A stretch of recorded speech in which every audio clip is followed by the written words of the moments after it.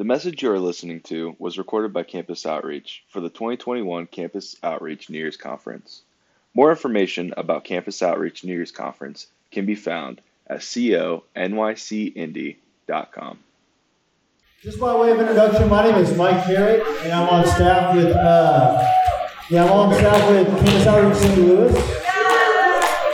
And so I'm thankful you guys are here today. I'm thankful to open God's Word with you. I'm thankful to be able to talk about God's Word with you.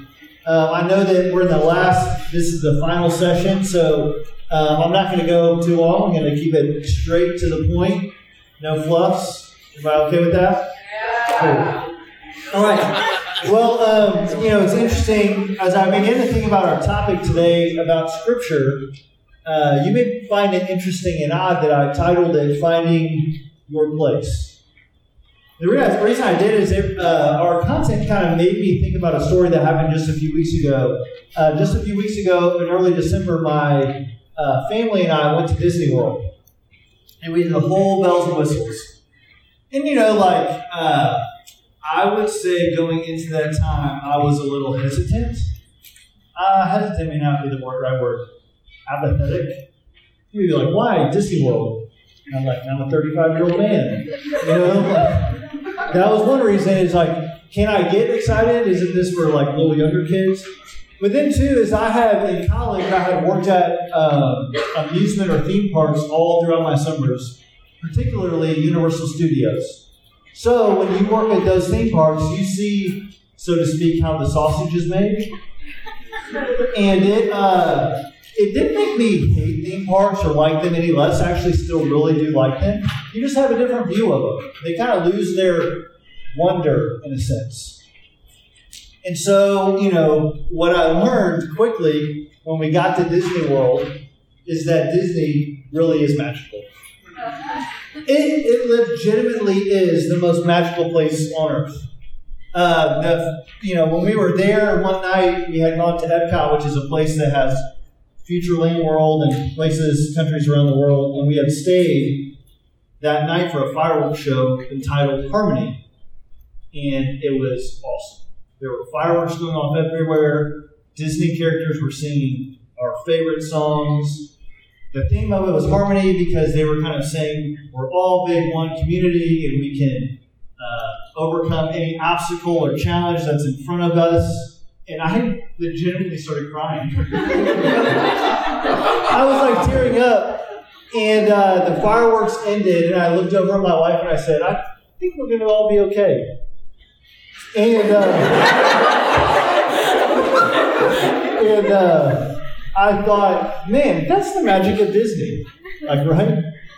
And not only that, my mom had scheduled for my boys, I have a 7-year-old and a 5-year-old, to make their own lightsabers. And so she asked me a couple months ago, hey, do you want to make a lightsaber with your boys and then my brother and his girlfriend? I said, Mom, I'm 35. What do I need a lightsaber for? But we got deep into Disney Week, and my brother's girlfriend came to my wife and said, hey, do you want to go hang out? I don't want to go make a lightsaber. Michael, do you want to make a lightsaber? And I said, yes, I do. I've seen those things, and they are cool. And my staff team will tell you, I got back from our trip, and I brought my lightsaber to staff training because it was so cool. And I say all that to say, when we had gotten back from Disney, the next morning at our own house, we were sitting in the living room, my oldest son, Thomas, and I, and we were watching a football game coming up. And he just looked sad. And I said, buddy, what's going on? And he said, I'm just sad we're not at Disney. And I said, man, me too. And then he said something really insightful. He goes, what are we going to do now that we're not at Disney? As if going back to normal life, like what are you going to do with the rest of your life? And as I've thought about that more, I've thought about our own experiences in life. That as we experience life and we have assumptions with the way life works and the way God is, and those are met and either shattered or just challenged, we're often left like my son sitting on the couch, just dissatisfied, discouraged.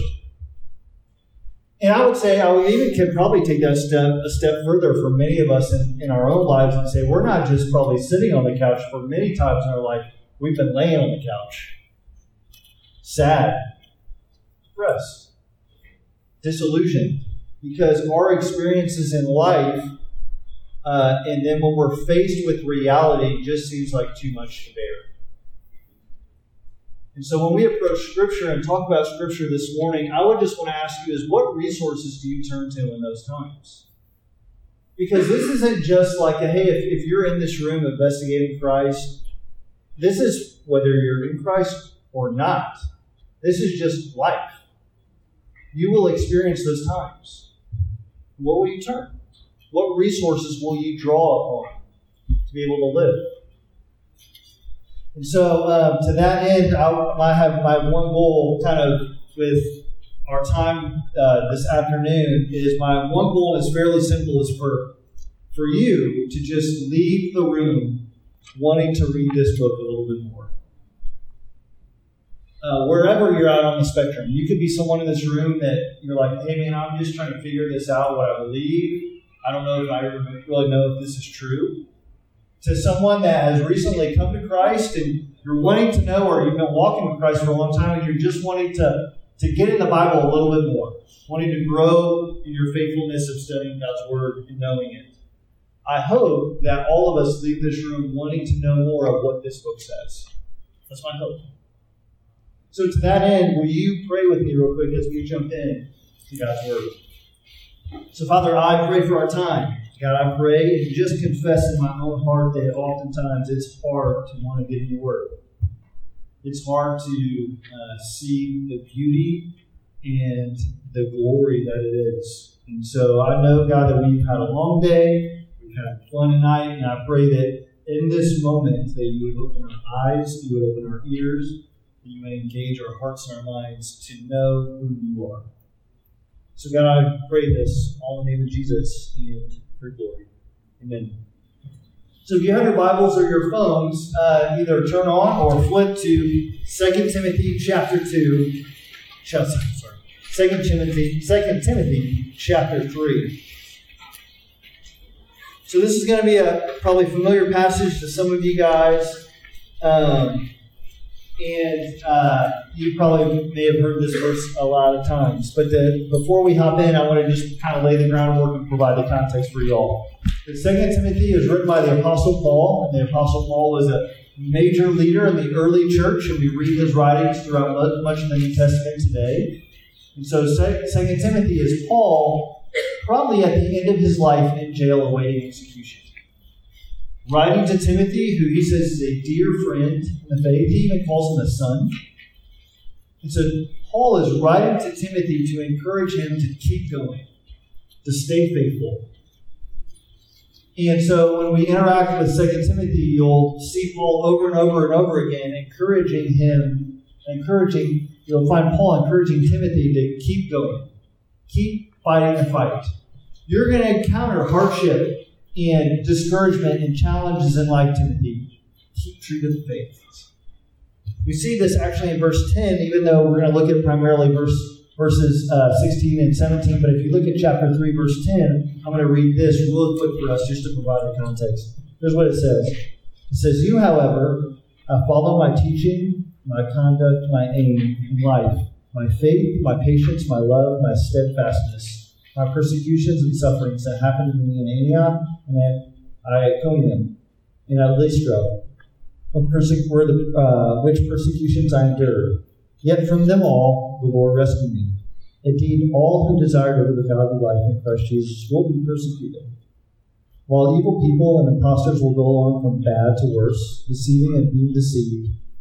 But as for you, continue in what you have learned and have firmly believed, knowing from whom you have learned it, and how from childhood you have been acquainted with the sacred writings, which are able to make you wise for salvation through faith in Christ Jesus." Pause there. Paul is telling Timothy, you will experience these things. You're going to. Stand firm. Keep going. Stay in the game. You know what's true. Keep walking with Jesus. Then he says, I'm not going to just encourage you, but I'm going to point you to the resource that is going to empower you to live this out. So then we get verses 16 and 17. He says this: all Scripture is breathed out by God and profitable for teaching, for reproof, for correction, for training in righteousness, that the man of God may be complete, equipped for every good work. These two verses are what we're going to be looking at today. And as we look at these two verses, we're going to see one big idea that I want to share with you. I think I have it up here to read. This is the big idea. It's this: because the Bible reveals who God is, it directs our life and equips us to live out who we are. Because the Bible reveals who God is, it directs our life and equips us to live out who we are. That's the big idea that we're going to kind of pick apart and look at today through these verses. So to do that, look with me at verse 16. It says this: all Scripture is breathed out by God.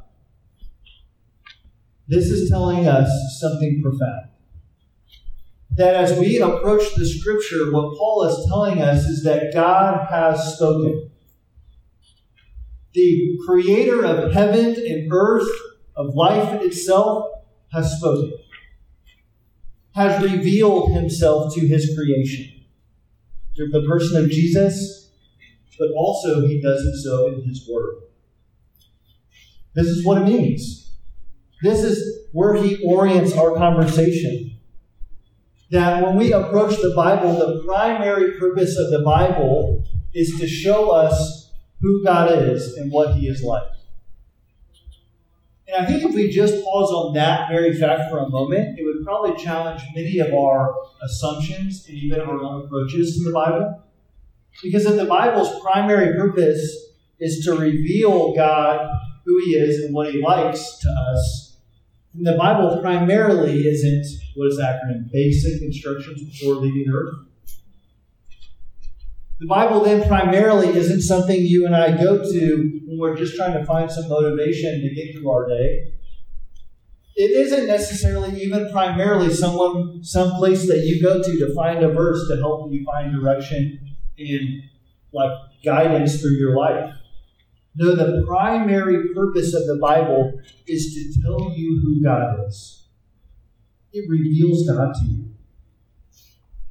This is what it does. And as it reveals God to you, it does a few miraculous things. It's interesting. I was reading when I was studying for this talk. There was a pastor, a theologian, that said that God's word is his baby talk to his people. I just thought it was a beautiful picture of the Bible, and often sometimes can be a complex, hard to understand picture.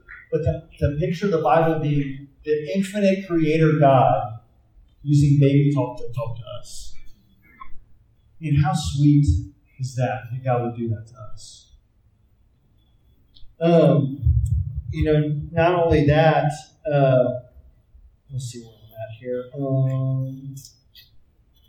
Yes, I put this, that as we begin to approach the Bible this way, it reorients us and it allows us to unlock its true power.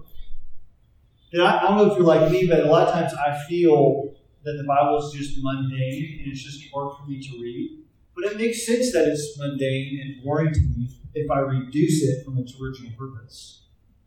Because it primarily becomes about me. And of course it's not going to be fun to read. I'm already too self-consumed as it is, right?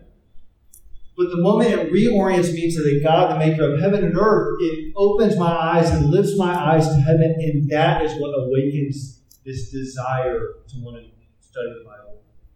That's what, for me, like many of you, when I came to Christ and I began to see Jesus for what he was and what he has done in my life, I understood that this lets me get to know God. I couldn't get enough of him. But what I found is over time, I began to just let seep in ways of using the Bible that just began to reduce it and reduce it and to reduce it. And it just became this thing that a lot of times it's just hard to get into. But what Paul is doing here is he's orienting us to the fact that God has spoken. And when God speaks, we learn a lot. We not only learn who God is and what He's like, but we also learn how He's made the world and the way it should operate. We not only learn how He's made the world and how it should operate, but we also learn who we are. Now, how many questions of our identity and who we are can be solved by understanding whose we are? Put another way, you'll know who you are when you know whose you are. I know that may be a point cheese phrase, but I thought it was good. But this is where Paul jumps in. He's orienting you and I to the conversation. He's helping us see where our power really comes from. But that actually gets into the second part of our big idea here, is that the Bible because the Bible reveals God, it directs our life and equips us to live out who we are. The Bible, because it reveals who God is, the Bible directs our life. Is the second point I have. The Bible directs our life. Look with me at the second part of this verse. It says this. This all Scripture is breathed out by God and profitable for teaching and reproof, for correction, and for training in righteousness. The Bible is profitable. You know, when I thought about this, I was reminded of the kind of season of life I'm in with my family. And my oldest, my 7-year-old, he's in first grade. And my 5-year-old's in preschool. And one of the things that happens when your kids go to school is that you learn pretty quickly that they get experience, and they get to rub shoulders with kids and families that just do life differently. Not necessarily wrong or bad, but just do life differently. So if you're like me, you may remember this, how we go to our parents and we say, why can't I do this? So-and-so's parents let him do this, right? Or why can't I have this? So-and-so's parents have this. And I did it all the time to my parents because I just felt like they didn't understand. Like, don't you get it? Everybody has one of these, Mom. Like, I want one. And I'll just tell you, being on this side of the equation, as the parent, it kind of sucks. Because it just makes you feel like your kid's missing out. And I was so proud of my wife and just impressed with the way she answered our kids when they started saying that. She would say, I know so-and-so's parents let them do this, but you're in our family. You're a parent. And here's how we do this in our family. Here's what we value and why we do what we do in our family, but we don't do this because of this. But here's what we do. You're a parent. Here's how we do things in our family. As I thought about what the Apostle Paul's saying here to Timothy in this, when he talks about that all Scripture is breathed out by God and profitable, and he starts listing these things, is it similar to God telling us, here's how things are done in my family. What if we approach the correction and the teaching and the discipline of the Lord as that? As God saying, here's how things are done in my family. No. Don't talk to this person this way. That's not how things are done in my family. No. Don't act that way. This is how things are done in my family. Or not even just that, of training you in the direction that you should go in life. You know, I think for me, what that does is it challenges a pretty, not fundamental, but a way I often approach Scripture. Is that a lot of times when I talk about getting in God's Word, I just kind of talk about, like, man, I got in God's Word and He just hammered with me with conviction today. He just destroyed me and brought out all this sin. And it's almost like I'm just, you just a picture of Him just rocking me. And you may do it in your own way, but I think we can often talk about conviction from God and conviction from the Spirit and opening God's Word that way. As if we're just under God's hand and He's just rubbing it on us. Because that's what it means to be trained in righteousness, reproved, corrected, taught. Well, what if the picture here is not God putting you under His hand, just rubbing it in, but it's God taking you by the hand, walking you through life as a father, training you in righteousness, as a father does a daughter or a son. Hey, here's how you live in my family. Here's how you live as a child of me. Here's who you are. And how differently would that change your approach to Scripture And even when God comes in and He does discipline us because we need it, or correct us, would it help us see that, man, this is a trusted space? That God is a good, good God, and He knows what He's doing, and He loves us tremendously. So do you see that when we interact with the Bible and God reveals Himself to us, the Bible directs our life? It's God training us in righteousness. And maybe that training in righteousness there is an interesting thought, because righteousness in the Bible means a few different things. It doesn't necessarily always mean the complete righteousness that we receive in Christ Jesus that we talk about that gets changed or exchanged on the cross. Righteousness sometimes can be thought of as integrity, or living the right way could be another way of putting it. So God is teaching you as He exhales and breathes and reveals Himself to you how you should be living, taking you by the hand, directing your life.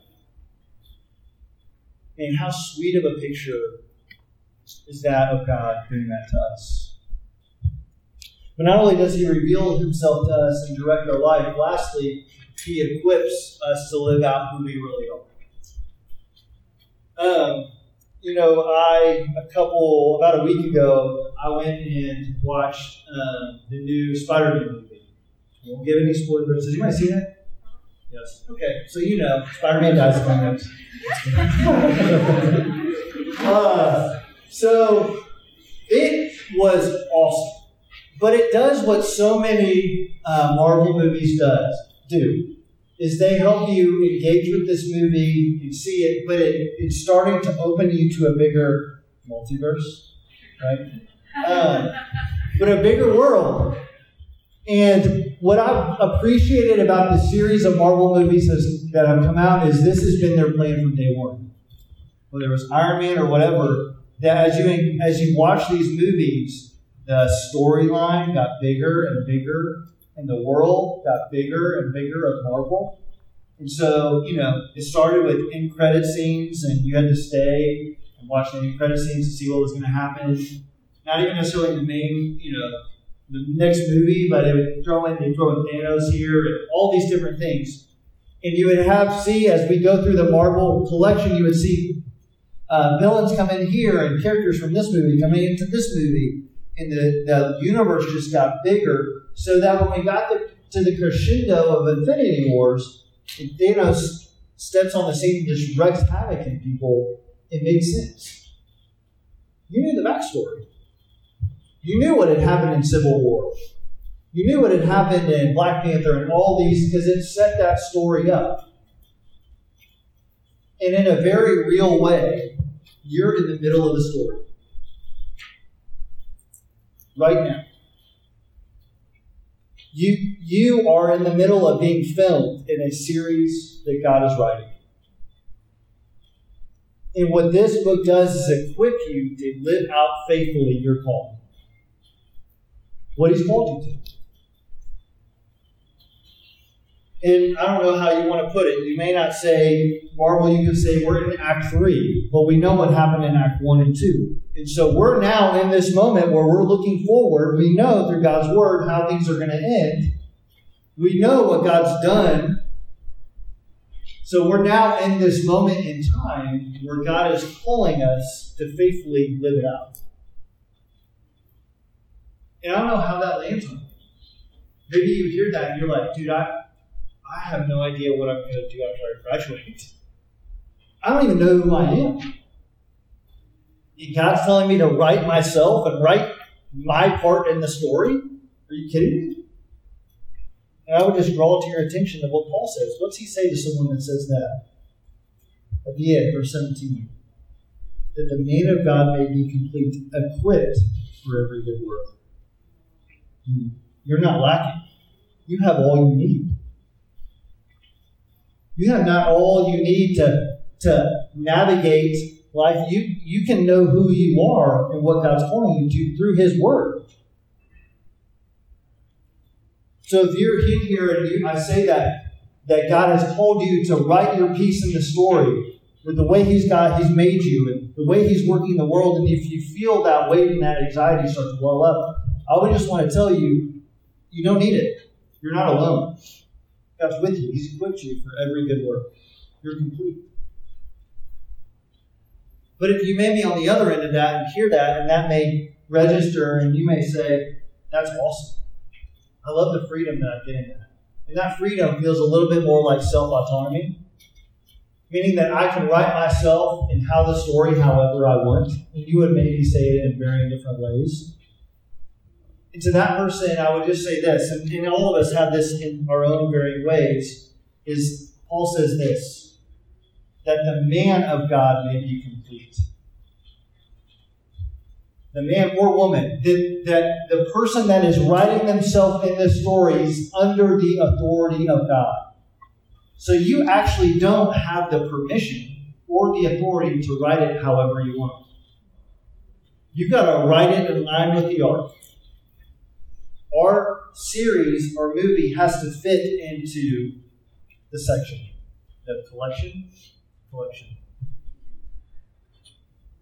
And so our job as Christians, our job as God's people, is to know this word in such a way where we know who God is, what He likes, who He is, how He's made the world, and we know how the world ends, and we're called to live in light of that now.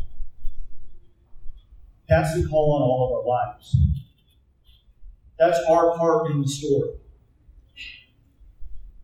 So God not only reveals Himself in this scripture to us, but He's provided us a pretty dynamic relationship that has entrusted us with so much. And so, as I thought about this to kind of end our time, there is just one way that I think I want to leave you guys with, because if you're like me, I would want to know, okay, this sounds great, but what are some practical ways I can start engaging with God's Word in such a way where I can actually know Him and I can experience Him directing my life and know that it's God directing my life, and I can feel that He really is equipping me? How do I engage with Scripture in that way? And so I think I have an illustration. Keep going. Right here. It's kind of, can you read that in the back? Is that too fuzzy? Okay. So Jake asked, buddy Jake, come on up. This is called a hand illustration. So as we think about engaging with God's Word, there are multiple ways to engage with God's Word to hear who He is, to learn more about who God is and what He has done. And if you want, some of you guys, if you have small hands, maybe you can just trace your hand on the page or something. But I brought him up because I want to use this illustration for us to show us the importance of not just sticking to one method of engaging with the Bible. So let me use this and tell you. So let's say that I'm someone, and what I have is I have a yearly Bible retreat plan. And I'm faithful to do it. Every year I just read through my Bible. That's wonderful. But let's say that's index 1. So try to take that from me. Yes, you're able to do that pretty easily. That while that's great and that gives me a grip on God's Word, oftentimes when we experience challenges or frustrations in life, they immediately is snatched up in the moment. It's hard for me to get a grasp on that.